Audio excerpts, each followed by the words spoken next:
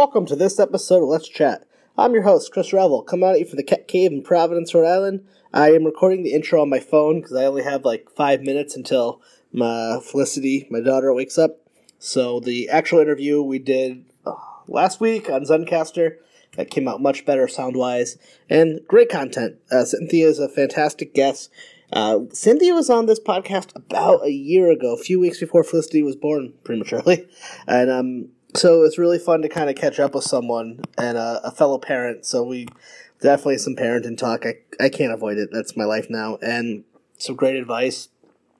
Cynthia's podcast, Advanced TV History, is incredible. I've been listening to it while I've been on hiatus. I cannot recommend it. She has wonderful guests like Kim Fields from Living Single. There's episodes where she can just sit in front, where Cynthia can just like sit in front of a fucking microphone and talk for like 30, 40, 50, like an hour, like an NPR show. So if anyone knows anyone at NPR, tell them to buy the Advanced TV History. It absolutely belongs there.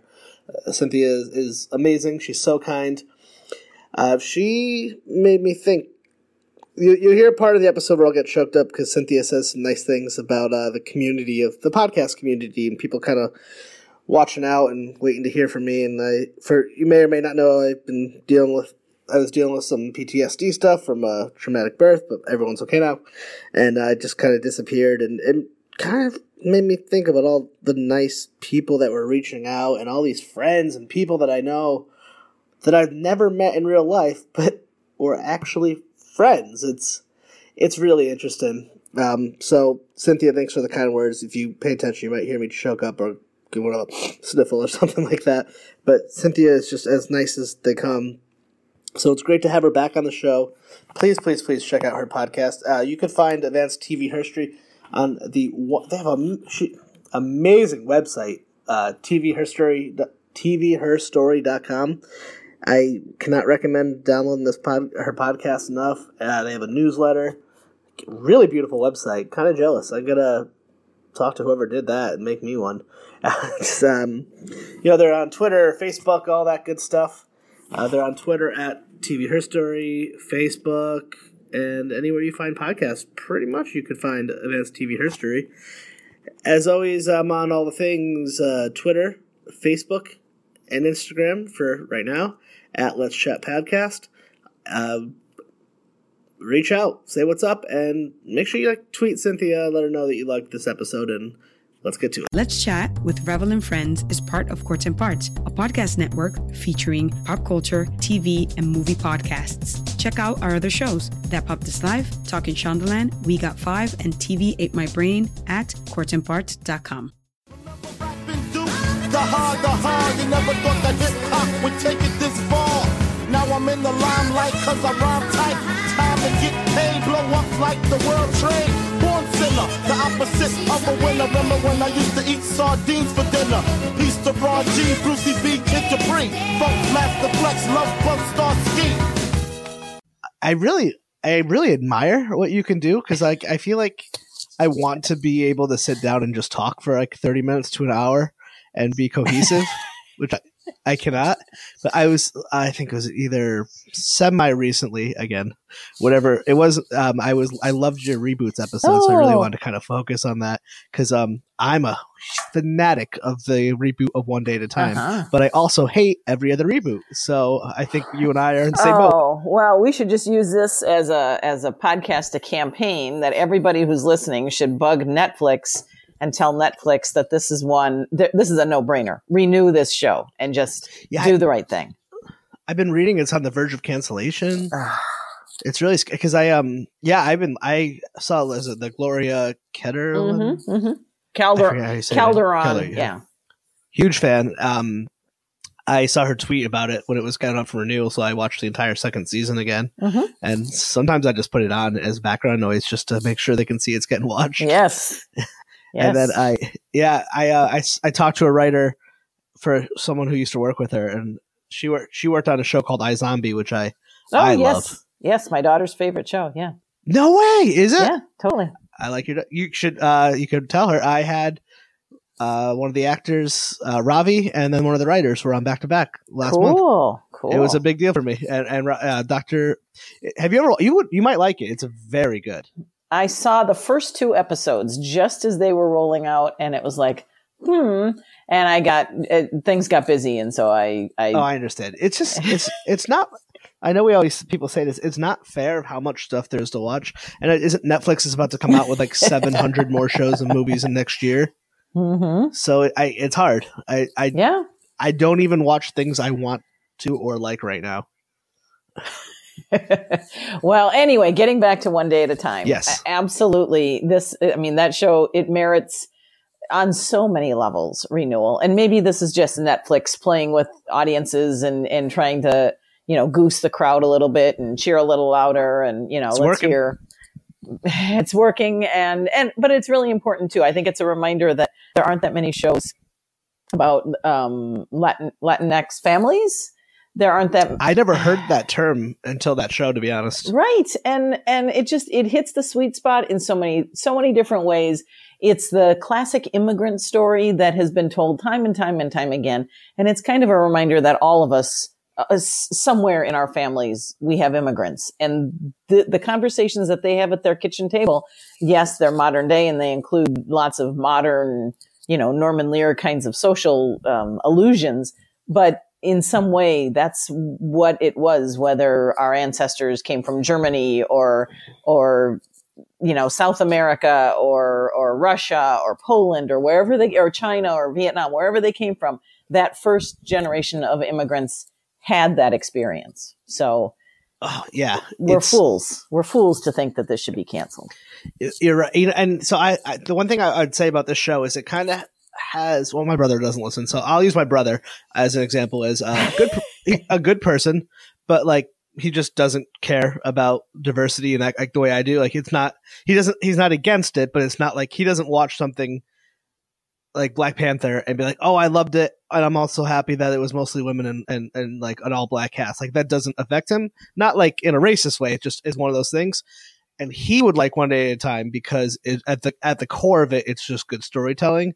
And then for me, the bonus is it's the woman centered. They passes the Bechdel test every time. The diversity, the single mother with the lesbian daughter.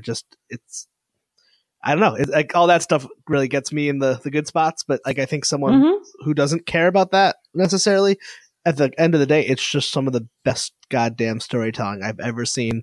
With joke with like almost like a level of like Simpsons, but I mean, obviously, I know it's Norman Lear, of like just like amazing, just funny riff jokes, and it's like just joke, but per minute, and then can just punch you in the gut with a tear out of nowhere. And Rita Moreno delivers. I mean, God bless her. She's in her mid 80s, and she's killing it, and she's killing it on such a level of authenticity. She's been waiting her whole career for this role. Her whole career. And she's so funny. She's so funny on that show. She is. Yeah. And nobody could do that kind of comedy. Nobody could have that much of a sort of that authentic twist, that ethnic twist, that self-deprecation, because that has to come within the community. It has to come within the ethnicity. So it's either going to be this or we miss out on that level of appreciation of, call it self-deprecation. It's sort of making fun of, she's making fun because she's taking it off of her mother's experience, how her mother absorbed English or didn't absorb English, and the how she spoke and how she got words mixed up. I could, no white person could ever deliver that because that just is not acceptable anymore. That is out with blackface. So she gets this opportunity. She wants to do it. She does it very capably, and her comedic timing, you put her and Betty White on a stage and everybody else can just walk off because they're just going to carry the show for however long they can. What incredible You're so women. right, but I mean, Rita Moreno is amazing on that show, and the teenage actors. I mean, they are going toe to toe with her. I don't know the name of the actors who play the son and daughter, but oh my god, the daughter. I mean, that girl is. There's that episode. She was like, "Oh my god, Mexican Anne Hathaway is standing up for those whatever Mexicans or whatever." Or Anne Hathaway standing up for those Mexicans. Like that girl is going to do amazing things. She is such a good actor. She's so funny. She's so Yes. awkward, and she's so sweet. And I like how it's like making fun of millennials without like the not. It's more poking fun than abashedly like you're shitheads. Like I get so mad at that all the time, constantly. Right. Yep. Yes, Isabel Gomez is She that is actress. Yeah. just such a talent. I mean, she takes that role, and I don't understand how she does that at that age. It's everyone on that show, even Alvarez, the actress that played Penelope, which I had to IMDb her recently. I didn't realize that she's from 6 Feet Under and all this stuff. Like she's been working forever.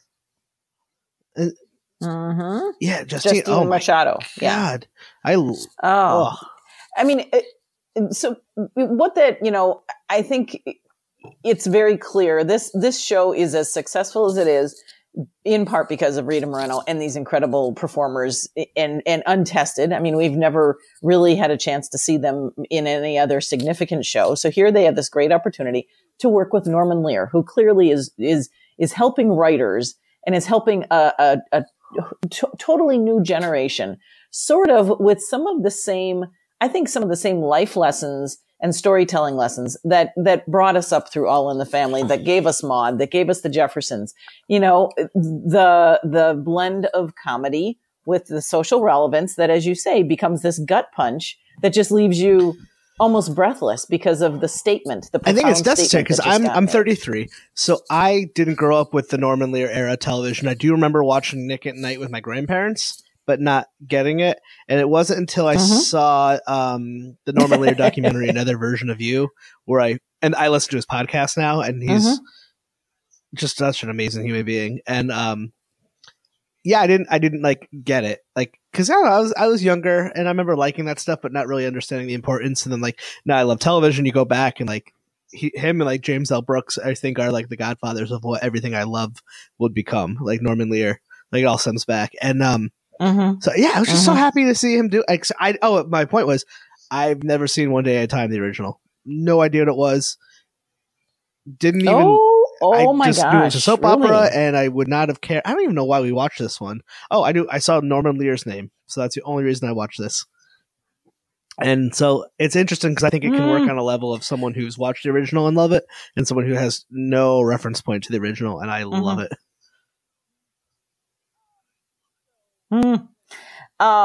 So it was. Again, as I said in the episode of my podcast, it was Bonnie Franklin who was playing the mom. There was no grandma figure as Rita Moreno presents. Bonnie Franklin basically led the charge. She had a good theater background. She hadn't done that much film, hadn't done anything significant in TV. Comes along, and she's only in her early 30s, 33, 34.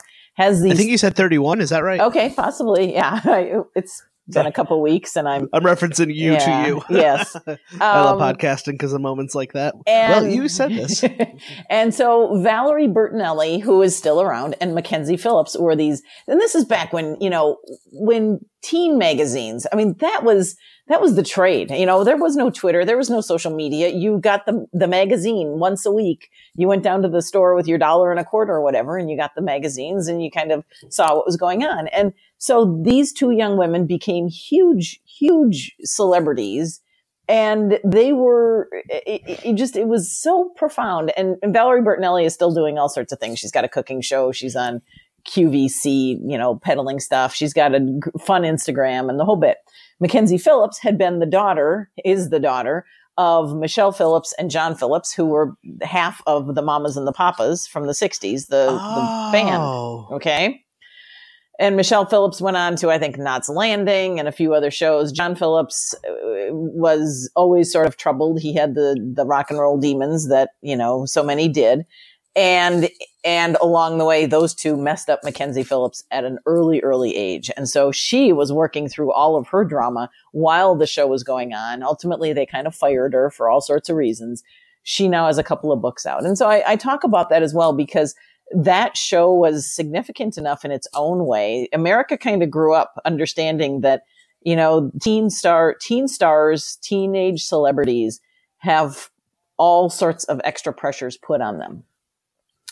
and now you get this chance. You think how could that show, which was really pretty cool in its own way. It was so pioneering because Anne Romano was a single mom, and who had ever heard of a divorcee, on a TV show that would make it so much more acceptable for a divorced woman to be raising two daughters. And yet it happened, and they tread all sorts of important social issues and really helped young women see what growing up was like, through the eyes of this storytelling. Lo and behold, here we have the reboot, and Norman Lear just took it in a totally different direction. And Rita Moreno and Justina Machado, and just what talent, and what a great way to tell the story. The fun part is that the story is set in that same apartment. No, in Schneider, because I told my mom to watch it, and she loves it, and she was telling me that there was a Schneider in the original. I always wonder if they would ever bring in the original Schneider and have that be his dad. He's so dead not now. feasible. So that's because that show now is 35 years ago. Valerie Bertinelli, I think, started out and she was like 12 or 11 when it started. Had such a bad rap when I was a kid. Really? I don't know why. What was she on at that point? Not much. She was married to Eddie Van Halen, which was and I think she probably, like many women, unfairly got targeted for her like weight changes. That's kind of all I really remember from her. Yes, very. And then and Oprah. Those were the two that I remember for that. Yeah, that's two. Eddie Van Halen doesn't seem like a good guy. Like a good guy. And it's funny because now it's like with with especially which I'm like the Me Too movement, it's like, oh, so we should have been listening to Corey Feldman all those years ago of like these stories you hear of like just how awful Hollywood can be. I don't, it's not how awful people can be to children. So I work in the mental, I work for like a behavioral health company. So I've worked with very aware of how in Hollywood industry people can be to their children. Terrifying.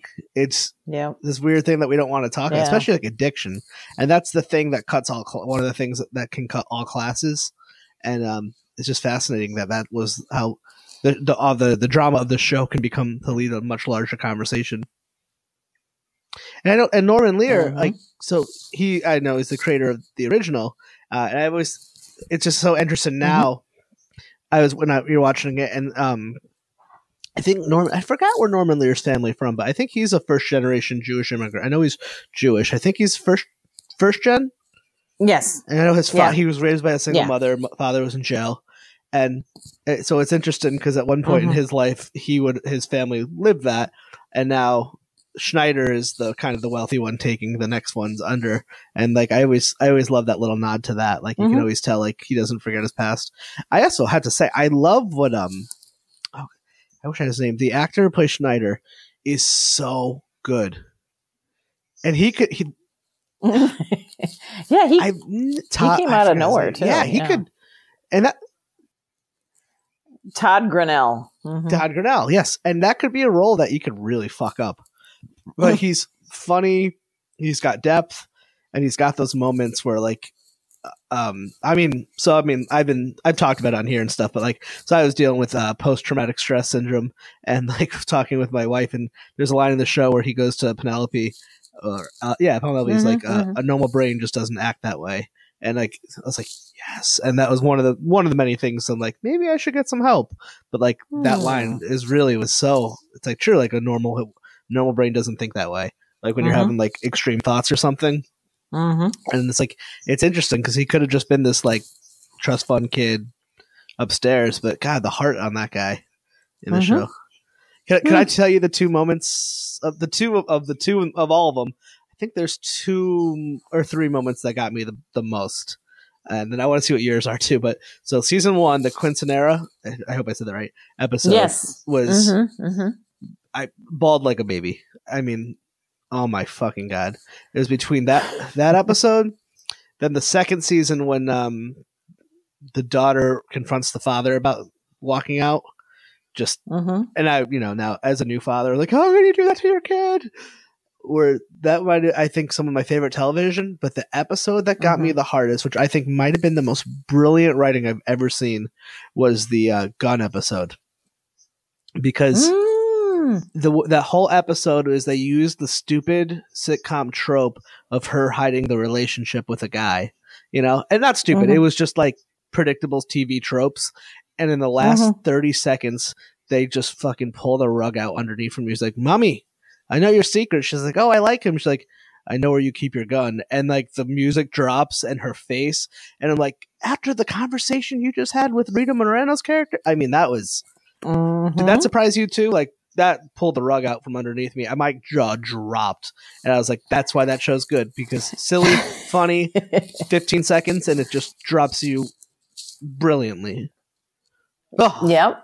chills. I think, I mean, I've not seen one that is not remarkable. I mean, that's kind of the beauty and the high standard that they're delivering on that series. I just continue to be amazed. I think Justina Machado is going to have an incredible career. I think we're only now meeting her for the first time, even though she's been doing other work. I just like the fact that here we are in 2017, 2018, and what she is saying is what so much of American womanhood, regardless of color, is feeling, and she's saying it. And Norman Lear and Rita Moreno are standing there saying, go ahead and say this as loudly and as frequently as you need to. We will incorporate this into the story. So she talks about the sexism. She talks about the racism. She talks about not making the same amount of money as the male nurse. Oh, yes. And pushing that, And that was not something that Bonnie Franklin as Anne Romano could do in 1984 or 81 or whatever that was. It just, they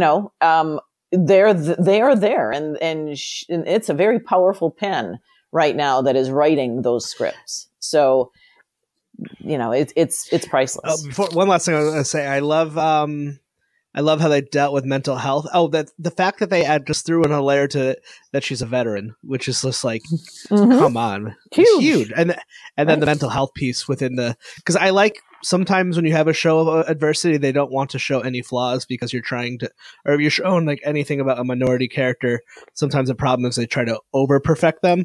They show flaws within the community. Like there's a lot of, especially in the Cuban culture, that's mental health is very demonized by the elders, like the mother. And like, I love that they handle that. So like, it's a fully rounded character. The characters are fully rounded, and how they handle sexuality. Yeah. So if anyone doesn't watch it, and if we haven't convinced you, I swear to God, you just need to go on and just give yourself a few hours and binge it all, and you'll be happy. You'll laugh, you'll cry, and you'll be like, oh, I kind of liked it because it reminded me of like the old sitcoms, but then it's actually good. Use Netflix as your ballot box. Every episode, every viewing is going to count, and then go over to Twitter and just, make sure that Netflix knows you just watched it. You loved it. You couldn't live without it. It is quality television. They have a writer's room account too. You can follow. There you go. Those accounts, by the way, for any podcast listeners, that's how I got connected to Nye Zombie Writer. I just they literally wrote back. I just tweeted at them and they sent me a DM. They're like, "Hey, here's Bob Dearden. He would love to talk to someone if you want. Here's his email or reach out to him or whatever." So those things for different shows is a good way to get people. The woman who created the showrunner for One Day at a Time, her husband, directed one of my favorite documentaries about Calvin and Hobbes. And I don't know why. I just think they must be the cutest couple in the entire world. Dear Mr. Watterson. So you should try to get her on your show. Yeah. I bet she would do your show. Well, she did like she liked a tweet that I did this morning. Gloria did. So I'm working on it. Striking the iron's hot. I'm also Gloria Calderon Kellett Calais is her name. I am in talks with Acorn TV, which is a British streaming service.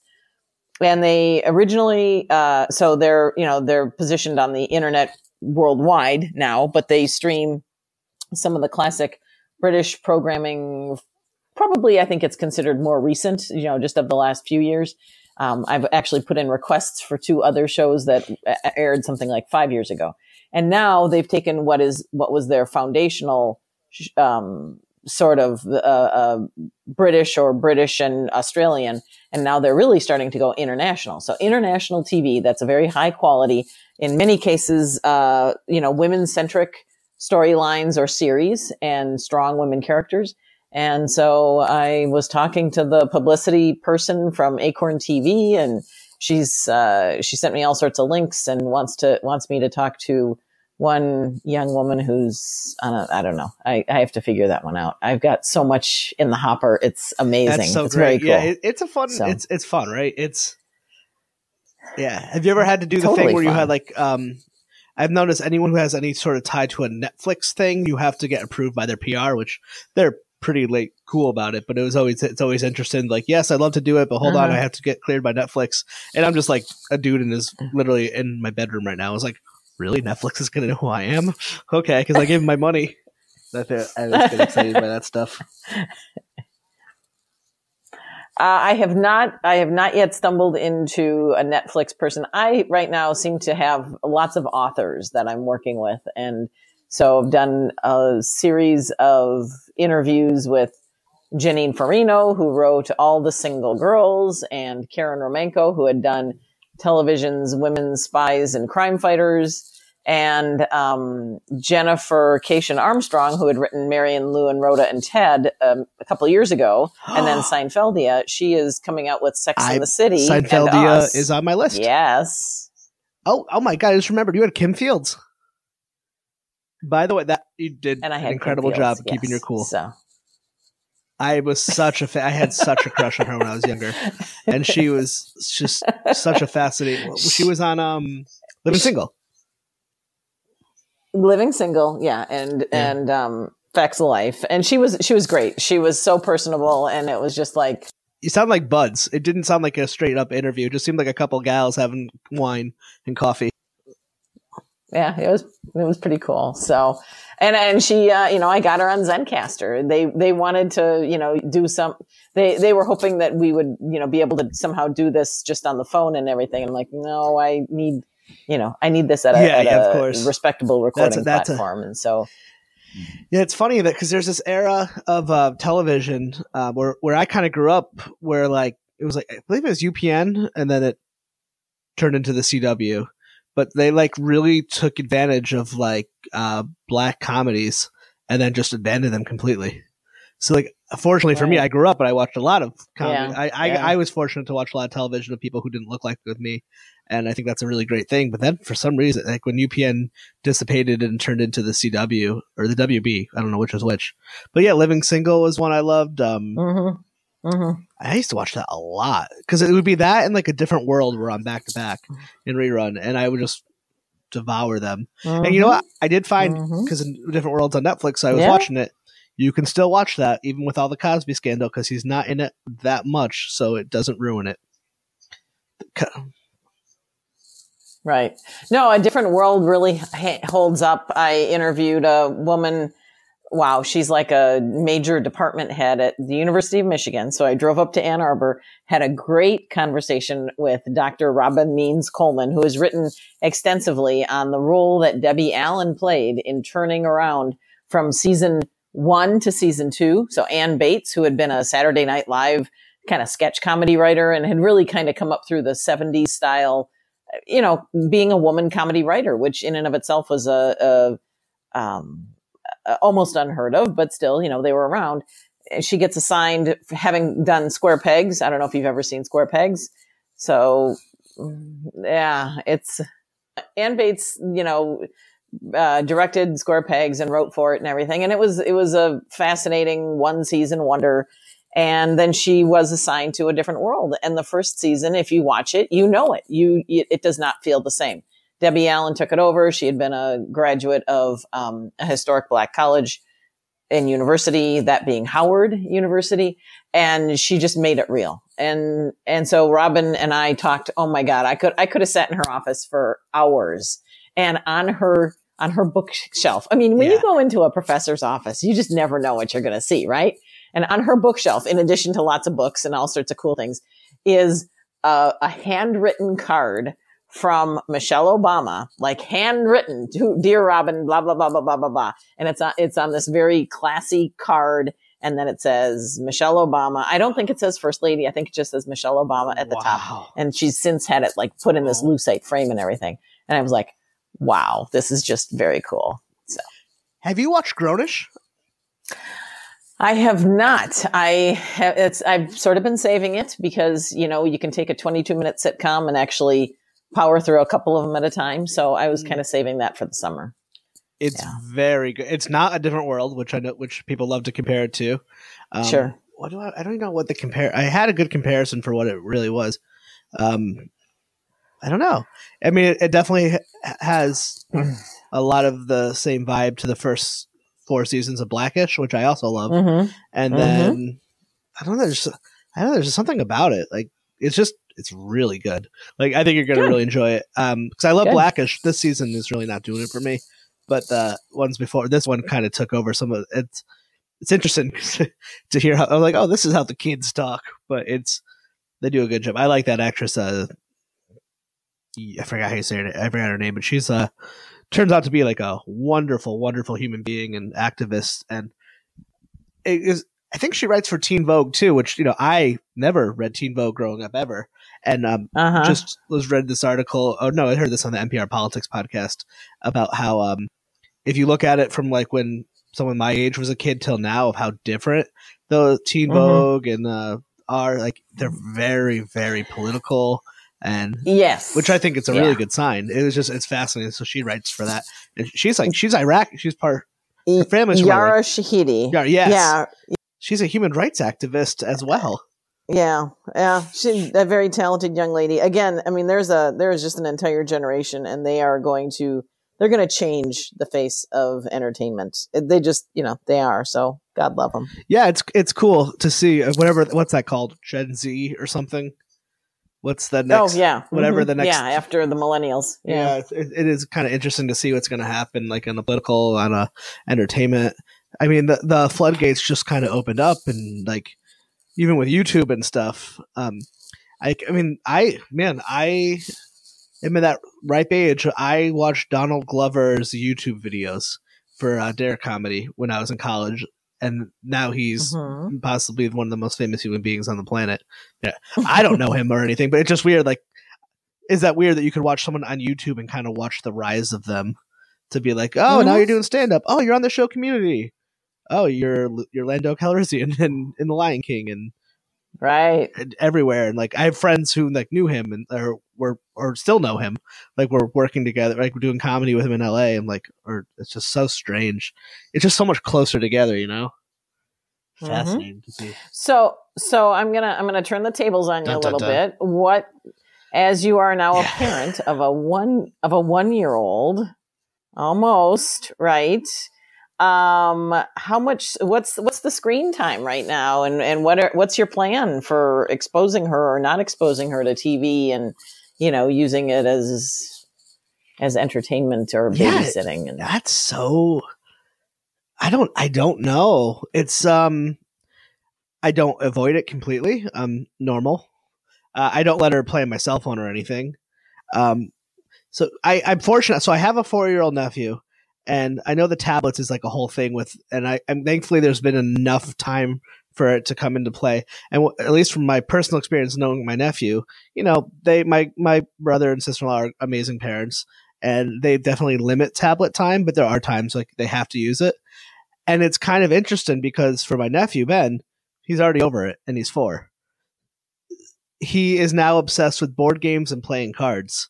So yeah, so good, I think good. And so, if they're going to travel or you go out to eat, there are going to be times they just need to let them watch YouTube videos because of whatever. And it's just another, I guess I'm going to kind of follow their lead of like, it's just another tool in the handbag that anyone would use, but I don't want it to be like a crutch. Right. But I mean, I was playing with him and they're like, Benny, do you want to, like, he was like in a mood, do you want to watch videos? No. I want to play cards with Uncle Chris. And he played like a memory game where you put all the cards down and whatever. And then he can play, and he plays board games. So, and I think we're like, oh, these kids are going to be so addicted. And maybe there's definitely some truth to that, but it's just kind of interesting when they grow up with it. They're like, he's like, yeah, whatever. I don't care.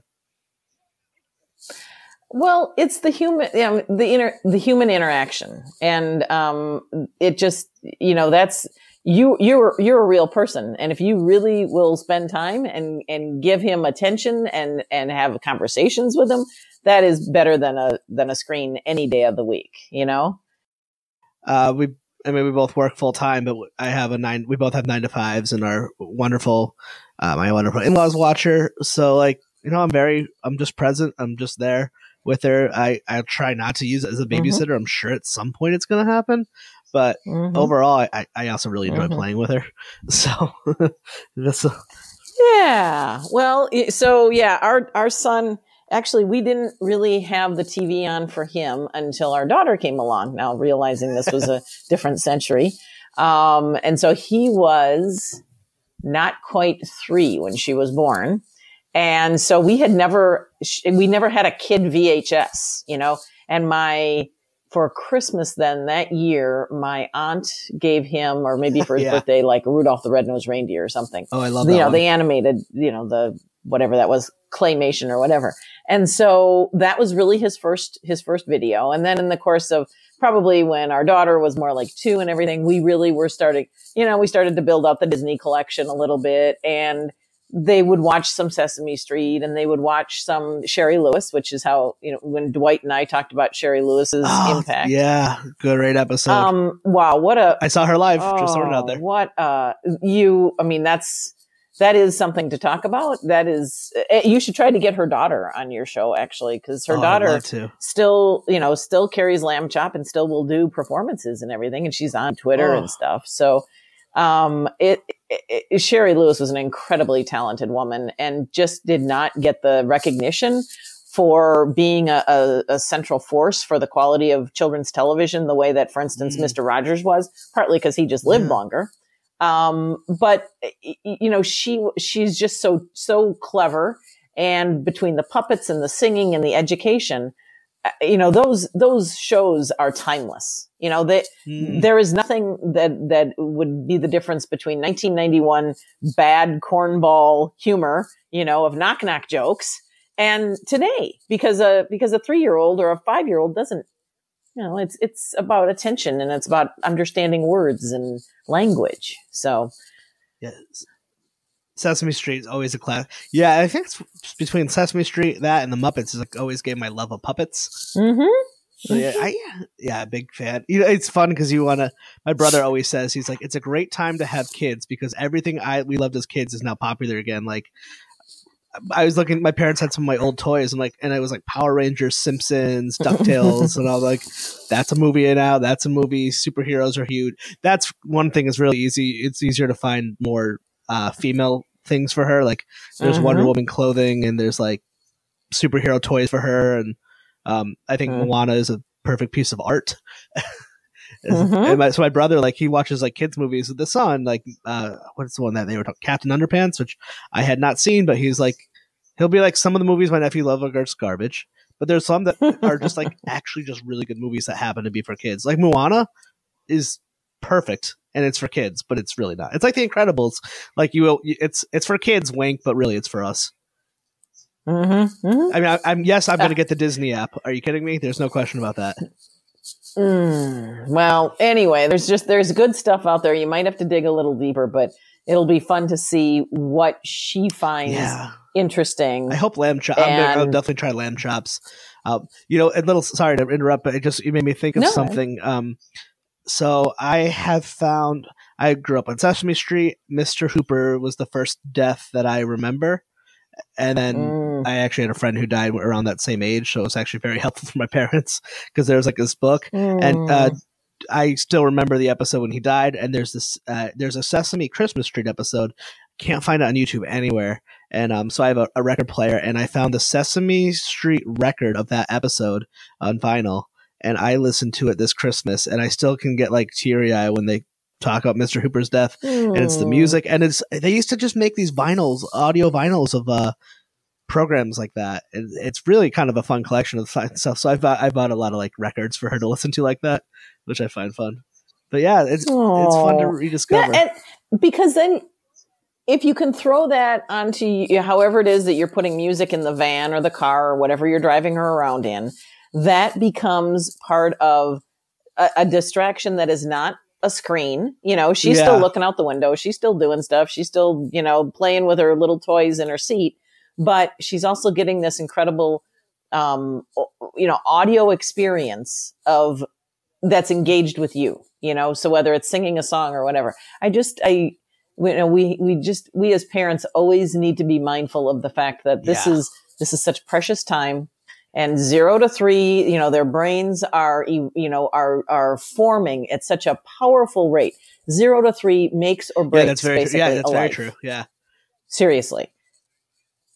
As you know, mental health and behavioral science and all that. And then again, it picks up again during those really, really hard years, the awkward years of like 9 to 12. So, or 10 to 13, depending upon, you know, what book you're reading. But the hardest years are these 2 sets of years where you just have to get outside yourself and you have to realize that what you're going to invest in this little person is going to come back to you. And when they're preteens and you're like, we're going to go to a museum. I don't want to go to a museum. I want to do this. No, we're going to a museum. Believe me, you'll have fun. It'll be okay. We're going to go to an aquarium. I don't want to go to an aquarium. Really, you know? And that's, you know, and then the good thing is that then prepares you to parent during the even harder conversations, which are sure to happen. So. Cause we had a very rough go at it to get her here. We had a 3-year struggle with IVF. She was born prematurely. My wife had a bunch of postpartum. Basically. Yeah. So she came very close to dying. You guys have walked through some pretty tough fields. So we've already made the decision, one and done. And so she's going to get lots of attention. But yeah, it's true. Like I know you have to have that boredom time with kids. Mm-hmm. Like I think that stuff's important. So I'm glad to have like my brother and friends kind of in the same boat of like, yeah, we'll use screens if we have to, but let's really try not to. Like my brother told me he knows people who just put their kids in front of the TV and and my brother and his wife and us were just not like that. I love music, so I listen to music when I'm with her all the time. Yeah, the TV's on in the background a lot just because sometimes it's a necessity if you need noise so you don't fall asleep. But yeah, we try. My wife and I really make an effort when we come home from work, like just not to put the TV on with her for those couple hours we get with her on the Monday to Friday because it's so precious. And podcasts are kind of hard to listen to, I find, but like I love listening to music with her. Yep. It's so fun. Well, and don't forget that the Sesame Street people, Children's Television Workshop or whatever it got to become, you know, in the 90s and 2000s. They have produced lots of CDs, lots of fun music for kids. And that's, you know, that can be your staple for the next couple of years. And it's going to become something that you will, you know, so there you're going to be, you know, she's going to be 20 off at college. You're going to be an old man because you're already an old man, and you're going to be an old man and you're going to hear some song somewhere and it's going to all of a sudden strike you of, you know, it's going to like go right to your heart and it's just going to be that special. Yeah. Oh, sorry. Yeah. What are those songs for you? My kids are out of college. Actually, one's back in law school now. But so there is an album. There's so Carole King in like 1976, 77 did an album that was based on the Maurice Sendak Nutshell Library, I think it's called. And so Maurice Sendak did a whole bunch of like little short books, and Carole King took all of those books and then did an album, and it's called Really Rosie. And I would encourage you to get the album. I would encourage you to club somebody over the head to get the VHS, to see then the video version of this. And they are just these classic Maurice Sendak books put to music and with Carole King's voice. And it's the most precious thing. And then she used her daughters, who still occasionally sing with her, Louise and the other one, I guess. Louise is the one that I can think of off the top of my head. So as young kids, they were singing along with her, and it's beautiful. And then we also, believe it or not, listened to, this would be something you could maybe ask your parents about. Spike Jonze. So Spike Jonze was corny radio humor from the late 30s, early 40s.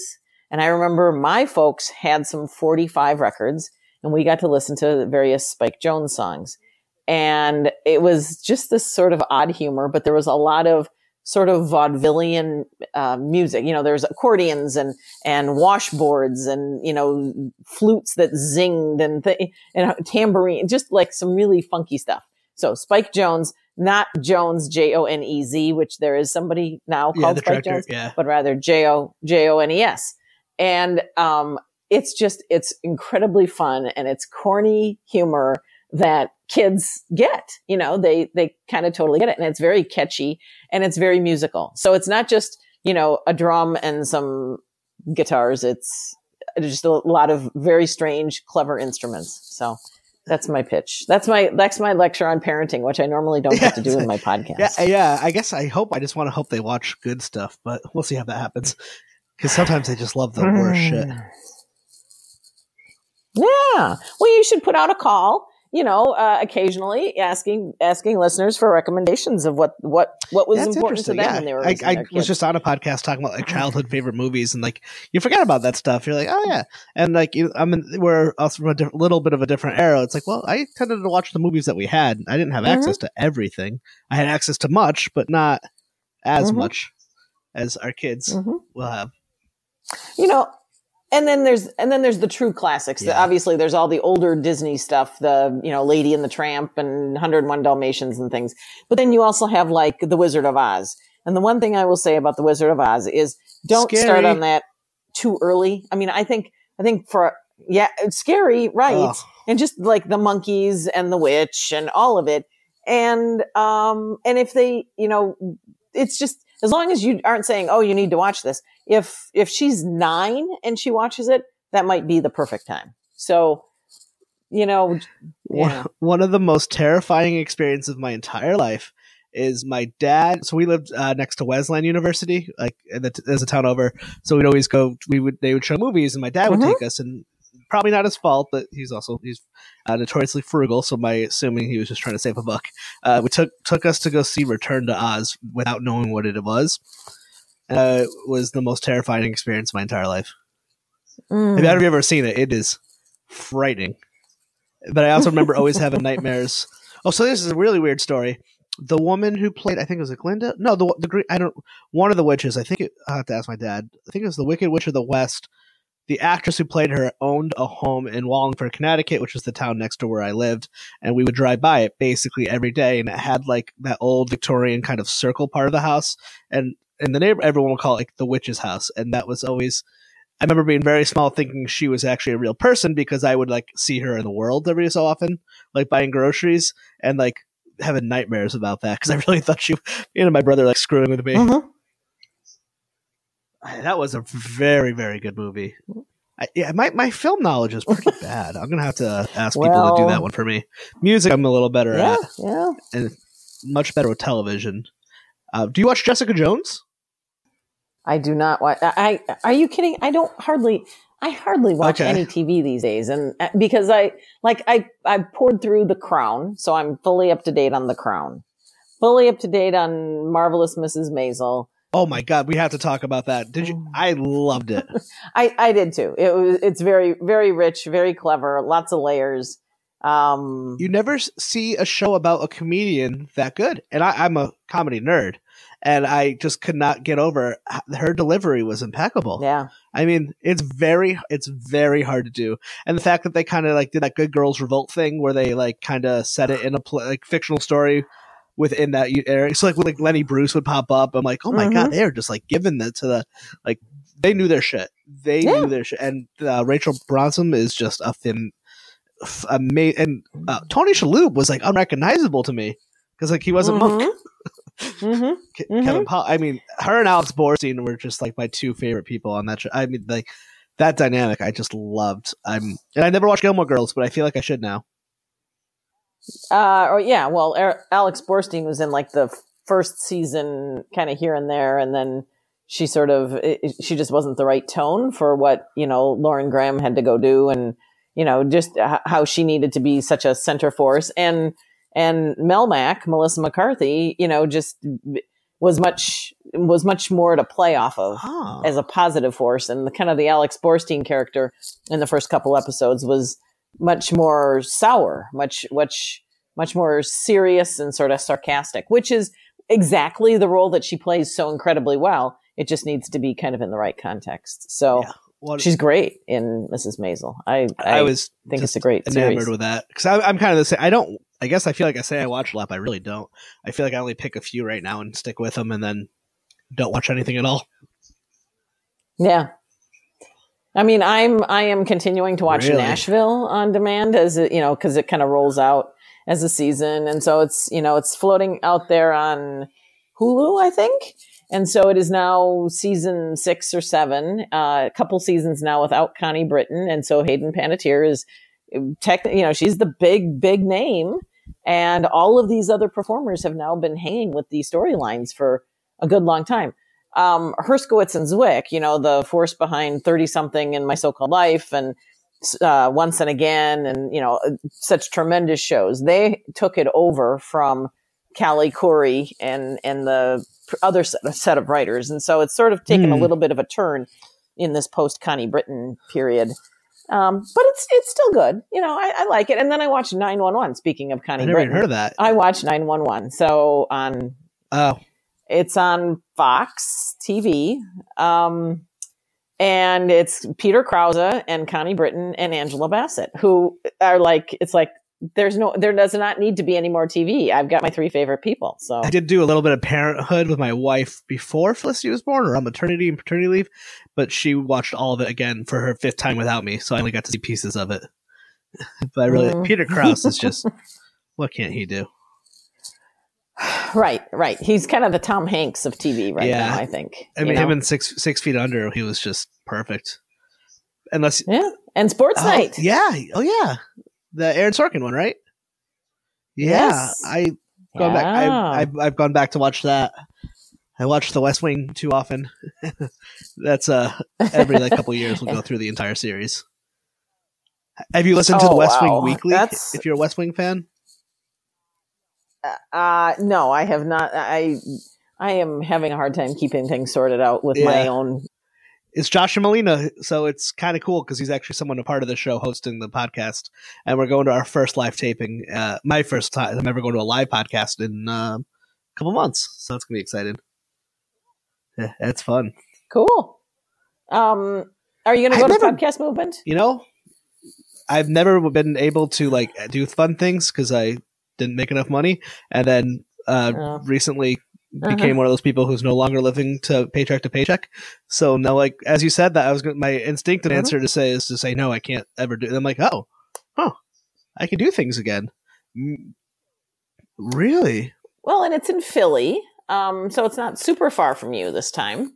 And latter part of July, it's always a lot you learn a lot, you network with, people who, you've only heard their names and the names of their shows. And here you get to sit next to them at while watching a panel or whatever. So.